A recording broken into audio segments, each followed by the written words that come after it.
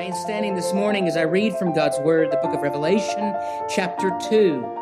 Revelation chapter 2, I will continue in my series from this glorious letter penned by John as he is recounting the glorious things that he saw on a Sunday, on the Lord's Day, the resurrection day of our Lord Jesus Christ. And here, those particular messages that Christ, the first and the last, the one who walks among the churches, whose mouth is a sword that brings healing and conviction, and even to this day, Christ himself speaks, and out of his mouth that same sword. Hear what the Lord has to say to the church in Smyrna and to us.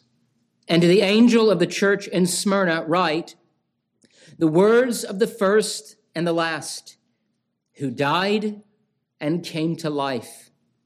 I know your tribulation and your poverty, but you are rich, and the slander of those who say that they are Jews and are not, but are a synagogue of Satan.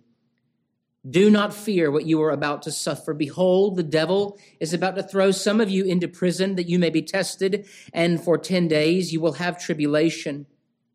Be faithful unto death, and I will give you the crown of life. He who has an ear, let him hear what the Spirit says to the churches. The one who conquers will not be hurt by the second death. Thus far, the reading of God's word. You may be seated. Let me pray now for the blessing of the preaching of it.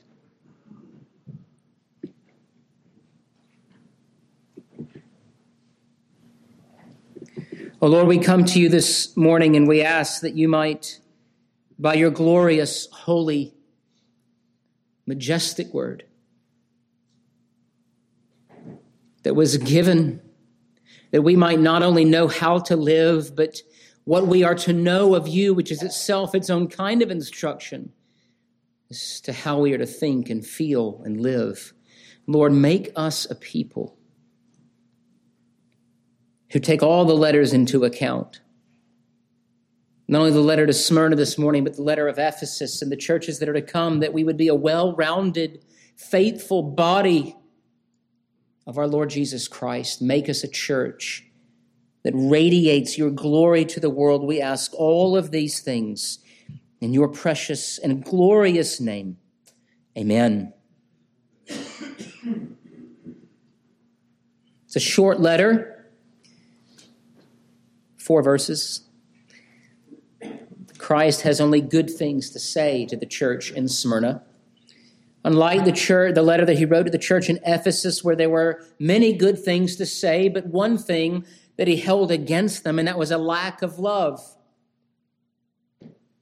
That doesn't mean that there were not those in Smyrna that did not possess true spiritual affection, love, and devotion and faith in the Lord Christ Jesus. But as a body,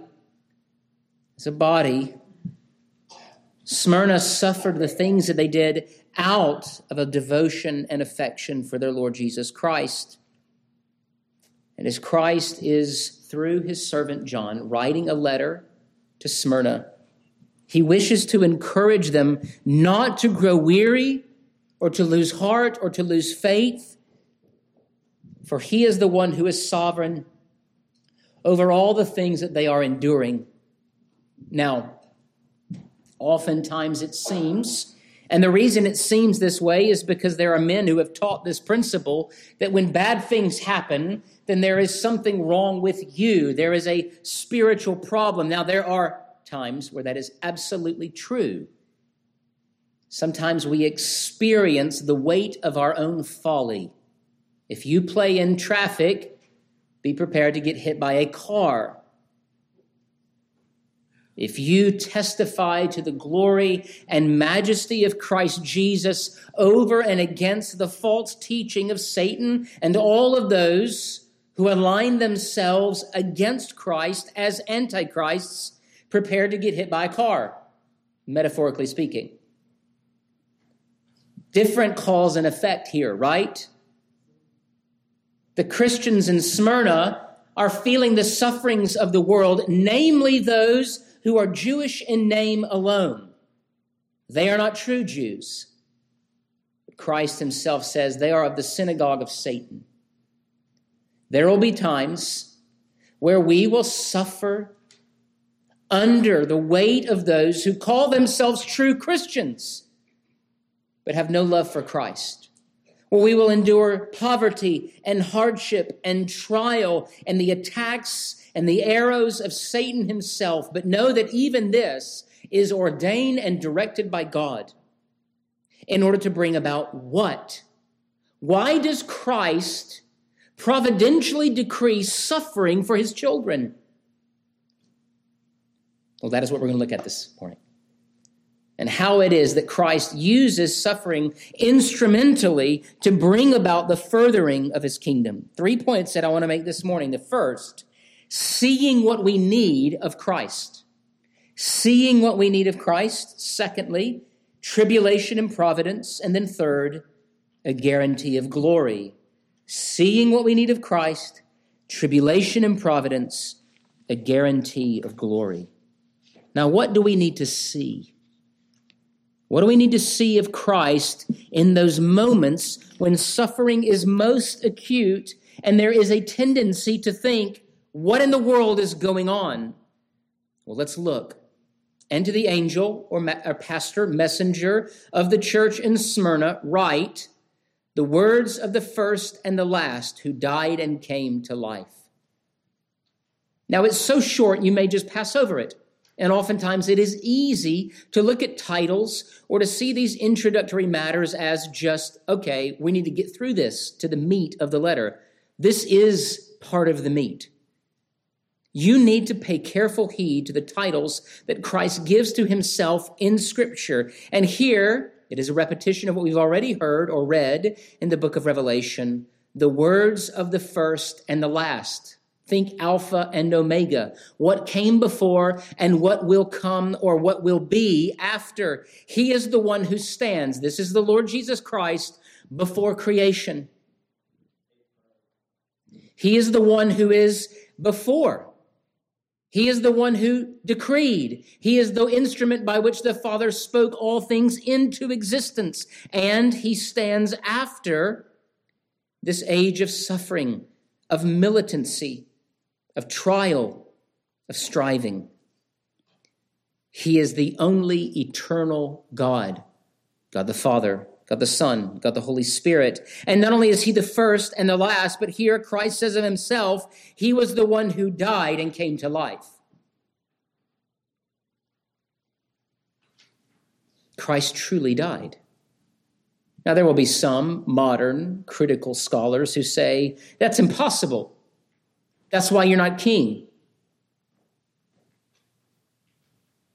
It is impossible with you and with me, which is why we're not king. That's why you don't have the title.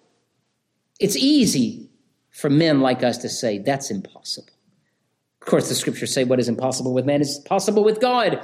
Christ is the one, after all, who raised Lazarus from the dead. Now, why wasn't Lazarus king? Because Lazarus was not raised by his own power, was he? He was raised by the power of the King of earth. And he was raised in accordance with the power that would raise Christ from the dead. Christ is king. And his resurrection is testimony of that. Not only is he king, but he is a suffering king. The death of Christ marks the death of our sin. 1 Corinthians 15. There is no more glorious doctrine than the doctrine of the resurrection, Paul would say, because it lies at the crux of all that we believe and all of our hope. If Christ is not raised, then there is no resurrection. And if there is no resurrection, then you and I are to be most pitied. There's no point in this. This club, it just needs to dissolve, and you need to go do something else with your Sunday mornings and your Sunday evenings and the whole of your life. But today we celebrate the resurrection. Why? Because there was a resurrection. This is why Christ revealed himself to John on Resurrection Day, is because what he is doing is he is revealing the consequences, the fallout, the fruit of the resurrection. This is what a resurrection kingdom looks like, Revelation 1 through 22. And so as Christ speaks to his congregation, who is in the midst of suffering, even to the point of death, they need to know that there is one waiting for them in the afterlife.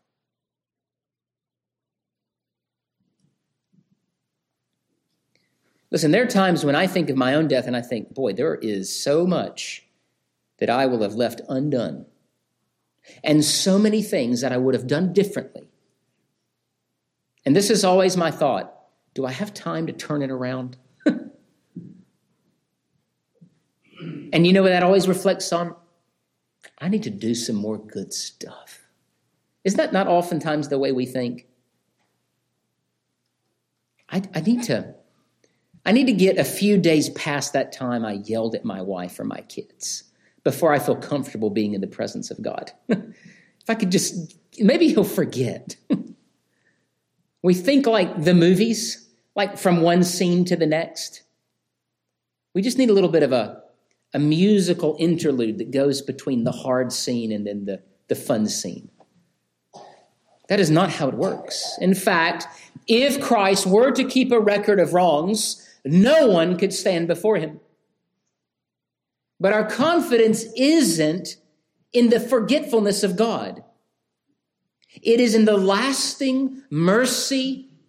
It is in the efficacy of Christ's redeeming work. It is that all of our sins, Psalm 103, have been separated from us as far as the east is from the west. That is what the one who died and was raised or came to life ought to remind us of, calls us to think of. Why did Christ die after all? Was it just to show his power in his resurrection? Was it just a neat party trick? He's the greatest of all magicians? No. He is the God who forgives us of our sins. And there is nothing more strengthening in the life of a believer who is experiencing suffering than your sins are forgiven. Because then you can go to death with confidence for two reasons. Your sins are forgiven, and the sins of the whole world are forgiven in this way. You can go to the cross, you can go to the stake, you can go to the den of lions, you can go wherever there is danger, and your hope is this: God will use your death to exalt himself in the furthering of the kingdom. One of my children received a chia pet as an Advent gift. It's Chia Grogu. Grogu with a perm. It'll soon be a nice green perm. And, you go through the steps, you water the seeds, you put the seeds on the little ceramic or whatever that thing's called. And they begin to sprout. And you wait. Never have we been so excited to see little sprouts. It is a sign of life. It is a sign of what looks like inert matter that when it receives water and sunlight, it just unlocks. This hope, where it seems there is no potential for life, is the hope that fills the Christian when it comes to living in light of the glory of the resurrection. This isn't pie-in-the-sky theology. In fact, no theology is pie in the sky. It shouldn't be. It needs to be connected to our very lives. The fact that Christ is raised, and remember what Christ said, unless a seed goes into the ground and dies, it will not bear fruit. Christ's resurrection gives us hope. For even as Christ has been raised, the scriptures say, so too we will be raised with him. You need to take this into the deep part of your heart. And you need to let that truth sit there and marinate. And you need to roll it around. You need to pull it out from time to time and look at the beauty of it. And you need to contemplate this particular element of what we see of Christ Jesus. He is the first and the last, the one who, though he died, was raised again. And in this, Christ is kind and thoughtful and wise to reveal himself to us in such a way, even at particular times, in a way that we need most. Christ is the death killer.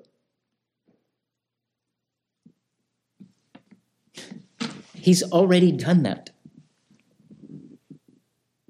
It isn't just something we await for. Now, there will come a time where Christ will throw death itself into hell, and death will be no more. That time has not yet come, which is why we still die. But Christ has conquered death in this by removing the sting of it, so that in the first death, we are not separated by Christ or from the Godhead in the second death. I'm speaking of physical death and everlasting judgment. What sustains the believer in the times that Christ is about to speak of, in times of trial, poverty, suffering, testing, is the knowledge that Christ went through that, all of that himself, and he has beat it. And he is now alive forevermore. Second point, tribulation and providence. Now he continues in his letter, I know your tribulation and your poverty. He's referencing their past suffering. They are about to suffer great suffering. For a period of 10 days, even many of them, or some of them, will suffer to the point of death. That's a hard letter to receive. You open the letter and you think, what's he going to say? Oh, 10 days. Well, that's not too bad. Death. Okay, well, that's tough. That's a tough sentence. Now, I would say that it's not hard for those whose lives are already lost to Christ into the kingdom to embrace death. That's a hard thing to do, isn't it? To die to self. It's hard for us to die to self because there's all these things that we surround ourselves in life that cause us to live for ourselves. And those who live for themselves have a very hard time dying for themselves. When everything around you is, you're the best, yeah, just celebrate your own life. Everybody wants to look at the pictures of you eating food. Nobody cares, is what everyone really should be saying. I don't care. Some of us, I don't know if we could go 10 days without posting about some particular element of our life. That is where we are as a culture. And do you think that this is by accident? Do you think that this is not some scheme of Satan to teach us how not to die well? In fact, wealth and modernity is itself its own kind of tribulation. In this, it is an exercise not to die, but to preserve our lives at all cost. And that is where Christ commends Smyrna. They have already learned to die. They're poor. But are they? They're slandered. They're slandered by the very people that Christ revealed himself to for millennia and say, we don't care what you have to say. We do not believe in your Messiah. We are the true people of God. What Christ is saying is that all tribulation that hurts the deepest, that cuts the most, is religious tribulation. It is always a tribulation and a conflict between the spirit of the earth and the spirit who is Christ alive in the world. It is that of the seed of the serpent and the seed of the woman. There is this cosmic enmity conflict, and wherever there is conflict, it isn't just between people, human people without spiritual soul-level reality, but there is this great cosmic principalities and powers of the air, and Satan is at work. Now, you're going to be around people when you begin to talk that way that grow uncomfortable because they don't want to talk that way. Because when you talk that way, what it makes it sound like is A, you're not the master of your own destiny, and number two, did I say A? B, like that kid on Home Alone. B, you come across like a lunatic. But then just remind them that they believe they came from monkeys, okay? If there ever comes a point in the time where the modernist says you believe crazy stuff, then you can also say you don't believe babies are human too. So let's at least stop pretending that this conflict, this tribulation, this poverty, this slander, it is all the spiritual working its way out into what we can see. Which is why Christ says, blessed are the poor in spirit. Your contentedness with earthly poverty begins with your soul. And Smyrna was a church who loved Christ and was willing to suffer, even at the hands of those who should know better. And not just the Jews, but Rome, the great beast of the book of Revelation. You will suffer at the hands, not of members of an opposite political party or gender or class, but of a whole other kingdom. Those who are of the kingdom of Satan. And when you actually believe that and live according to that, you will know how to fight better.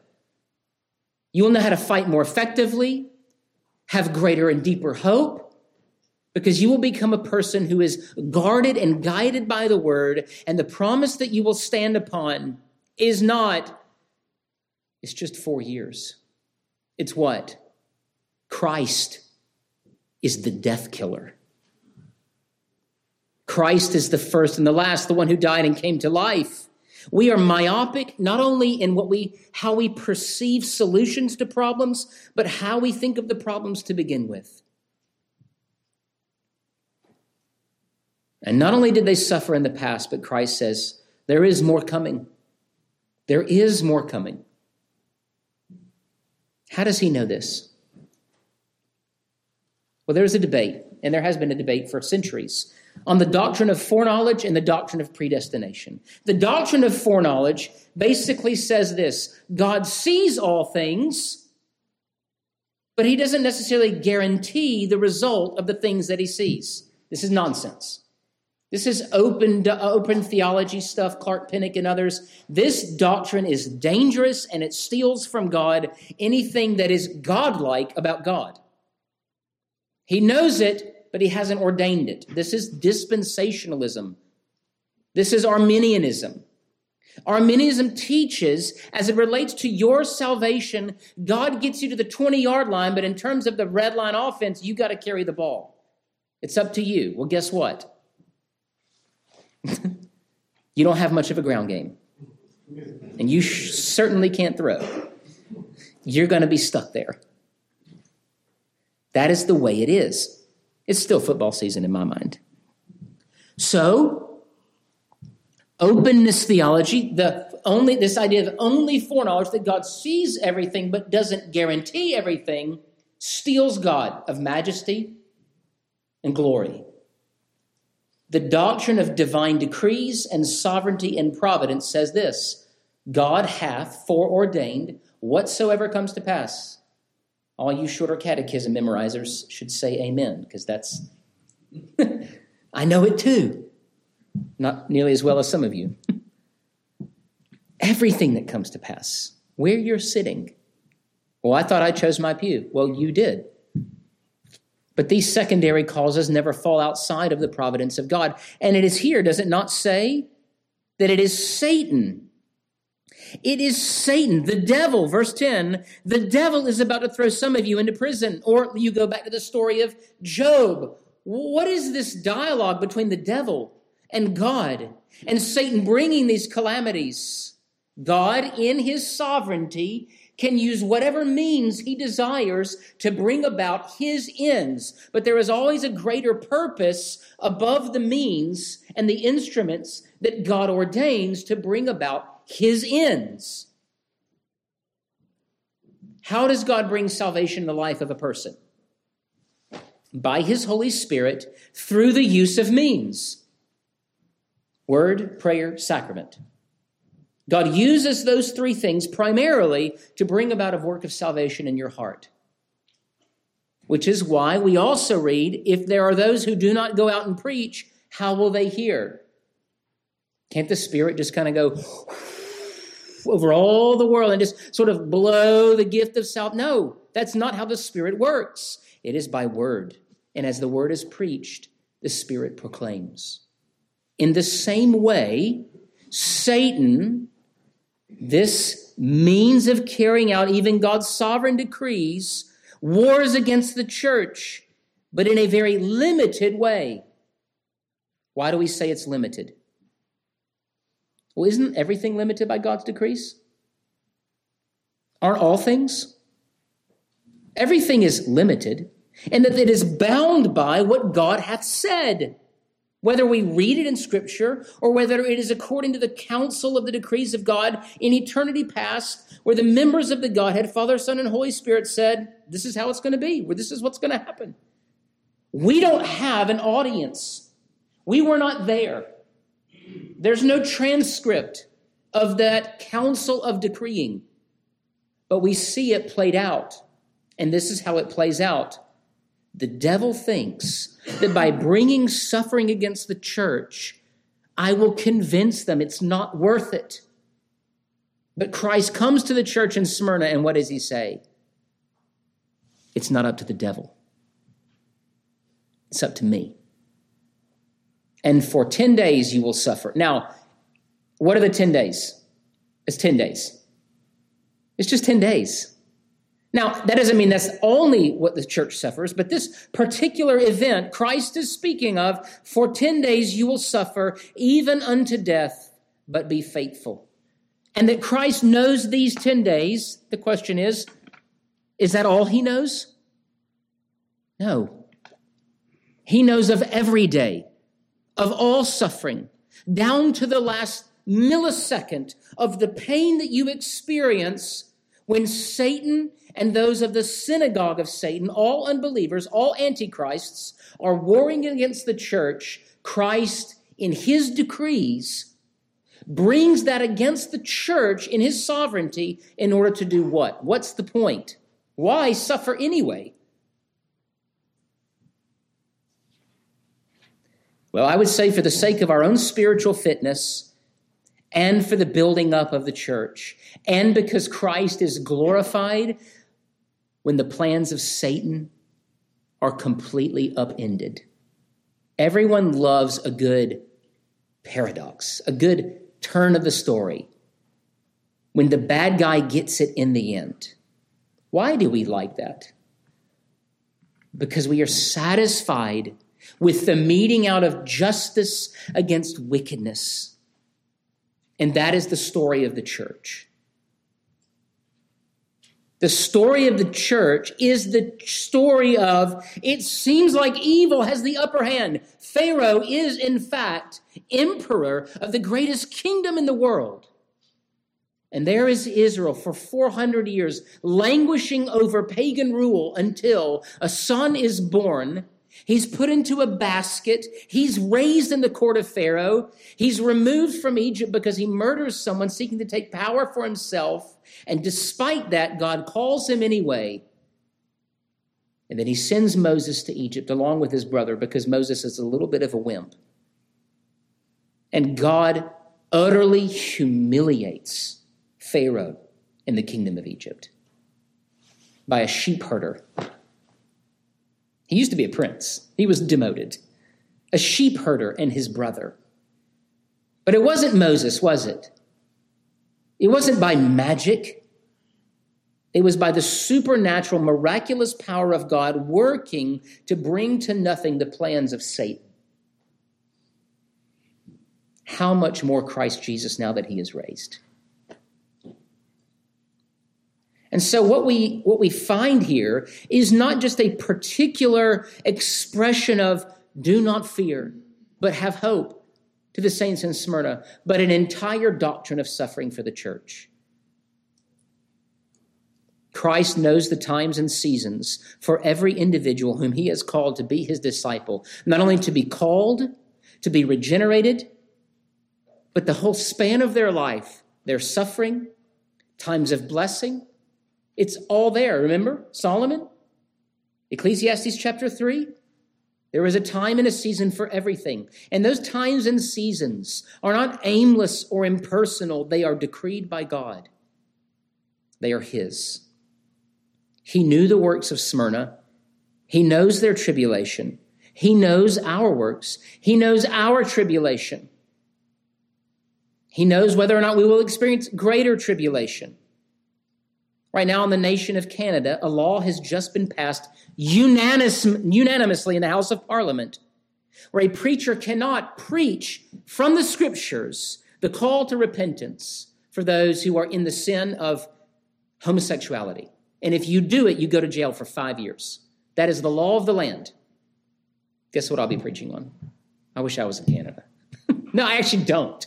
What I wish is that the saints of God would go, you know what? We let this happen. You know how? We don't suffer well. And when I say we don't suffer well, I mean oftentimes what we do is we suffer, but not for the sake of Christ. These Christians in Smyrna were suffering because they refused to bow to those who said Christ is not Lord. Why else would they be in prison?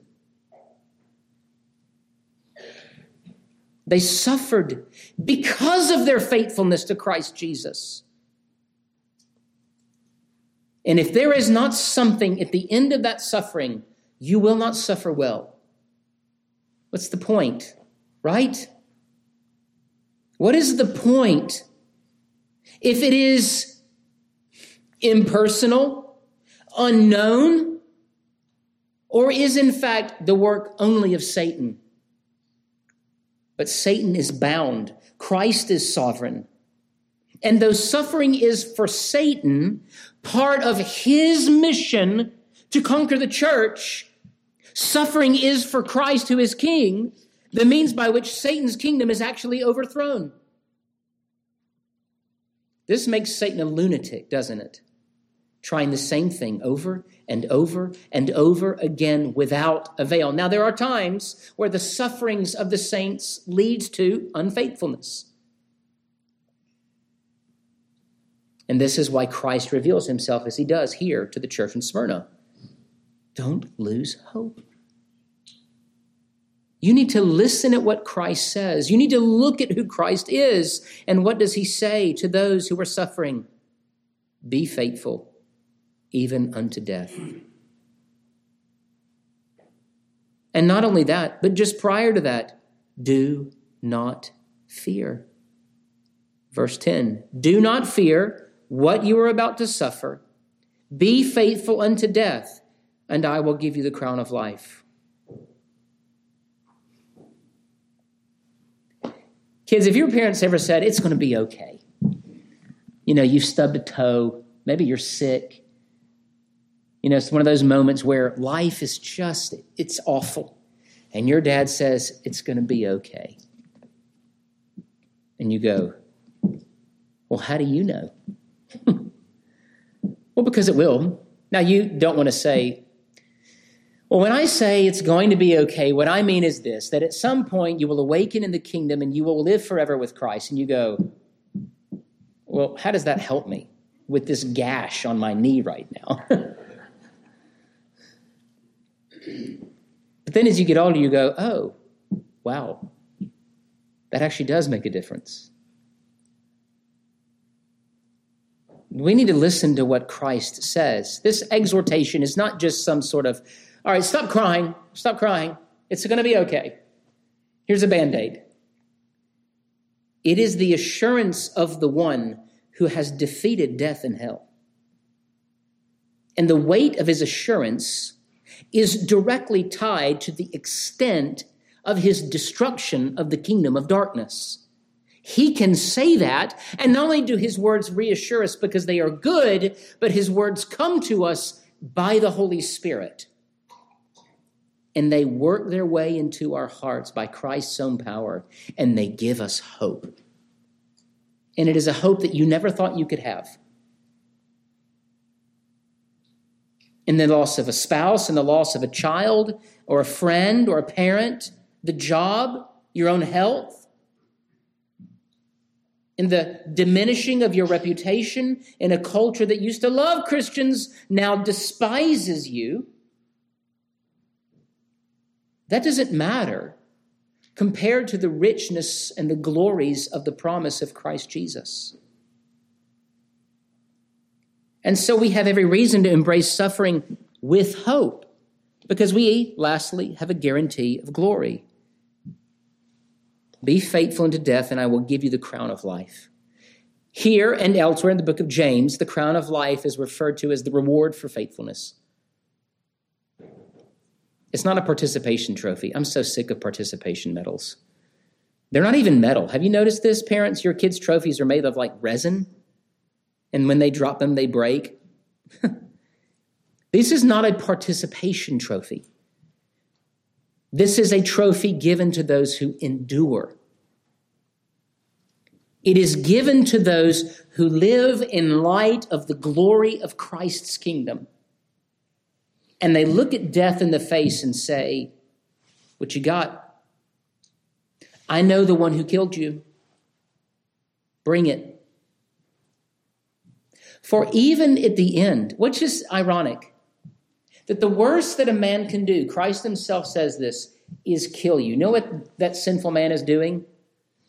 Speeding up the day you see Christ. Okay. Now, it may hurt. Being burned alive, don't want that to happen. If I go, just take my head.